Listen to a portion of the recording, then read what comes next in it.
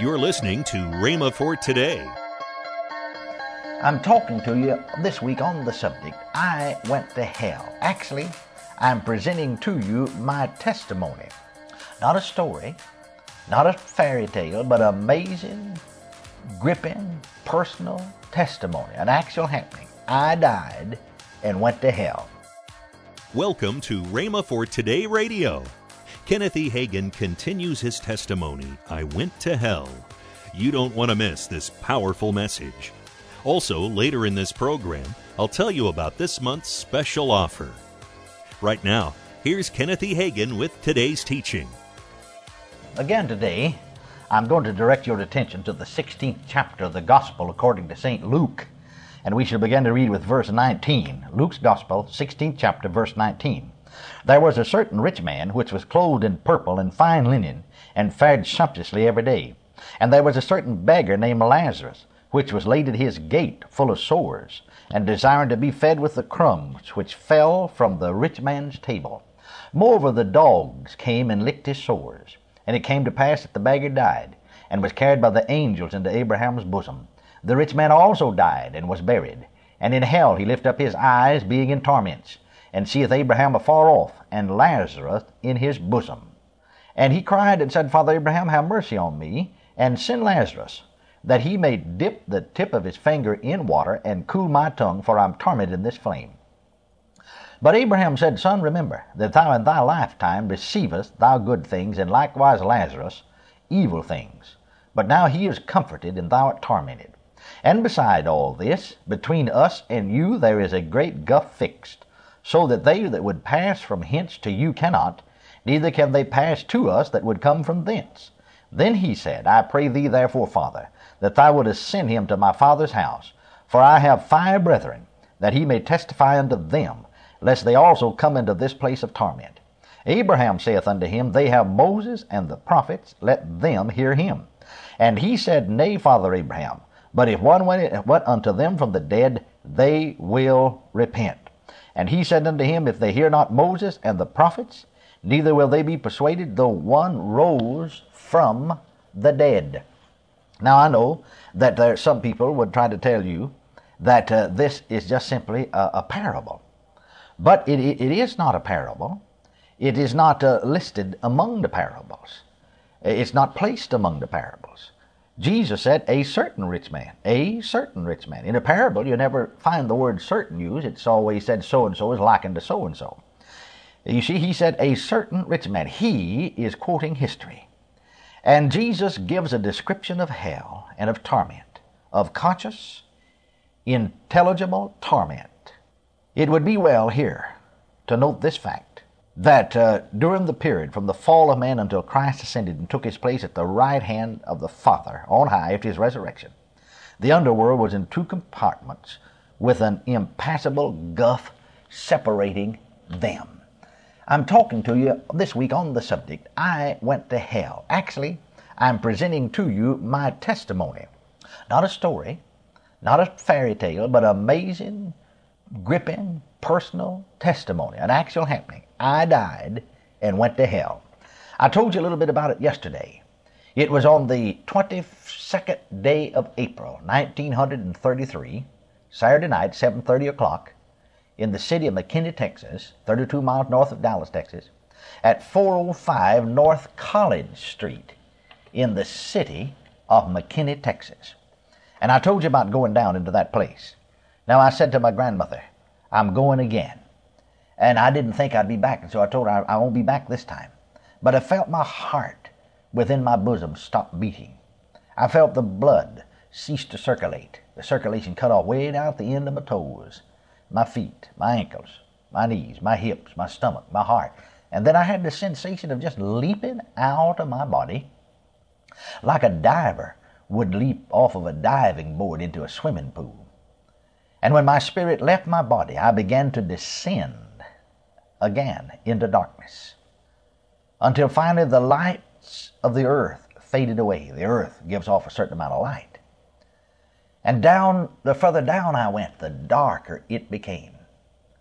Darker than any night that man's ever seen. You know, Jesus speaks of men being cast into the outer darkness where there's wailing and gnashing of teeth. And another time he speaks of being cast in outer darkness where there's weeping and gnashing of teeth. Well, the further down I went, the darker it became. And not only the darker did it become, but the hotter it was. Until again, finally, way down below me, I could see again lights, fingers of light, playing on the wall of darkness. And in a few moments I came to the bottom of that pit, and I saw what caused the fingers of light to flicker on the wall of darkness. I could see out in front of me a great giant orange orb of flame with a white crest.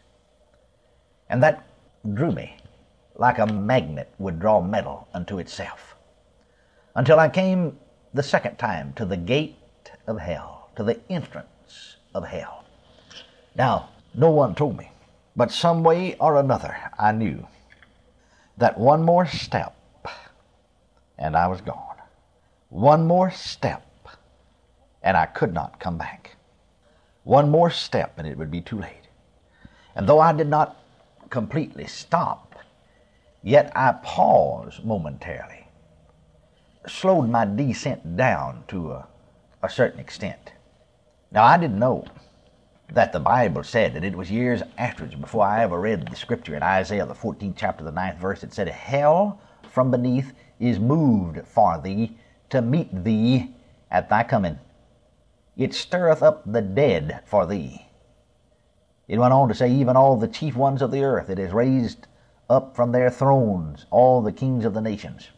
But notice it said, "Hell from beneath is moved to meet thee at thy coming. It stirreth up the dead for thee." I didn't know, as I said, that scripture was in the Bible at that time, and some years later before I found it. But yet I was conscious of the fact that when I came to the bottom of that pit and started toward the gate of hell, that there was a creature, a spirit being of some kind that met me. Though I never just turned and looked at him, I knew he was there. I couldn't take my gaze off of hell because it was riveted. My gaze was riveted to the fires of hell. And so when I halted there at the entrance into hell, that creature laid his hand upon my arm to escort me in. Now when he did, again, there was a voice that spoke. A voice way beyond the darkness. A voice way above the earth. I know it was the voice of God, though I did not see anyone, and I did not understand the language that was spoken, for it was not English. Yet when that voice spoke, it shook that place like a leaf would be shaken in the wind. And that creature took his hand off of my arm. And there was an irresistible pull, like a suction to my back. It pulled me back away from the gates of hell until I stood again in the shadows of darkness. And then I was drawn up, and I came up out of that place, head first. And I came back into the room. And momentarily I stood there at the foot of the bed and saw my body lying there upon the bed. My eyes set in death, my mouth open. My grandmother, as she held my head in her lap. And it seemed as though I leaped from the foot of that bed back inside my body, like a man would slip his foot inside of his boot in the morning time. And when I got back inside my body, then I could talk, and I said, "Granny, I'm going again." She said, "Son, I thought you weren't coming back that time." I said to her, "I'm going again, and I won't be back next time." You know, in the world we say the third time's charm, so I said the third time's charm, and I won't be back. I'm going again. I can't tell you how I knew it, but I knew it in my heart, in my spirit, on the inside of me. I knew I was going. And I said, "Where's Grandpa? I want to tell Grandpa goodbye." Well, she said, "Son, you know your granddad went down to the east part of town to collect rent from some of the rent houses." Oh, I said, "I knew that. I just forgot it momentarily." I said, "Granny, tell Grandpa goodbye. And tell Grandpa I love him.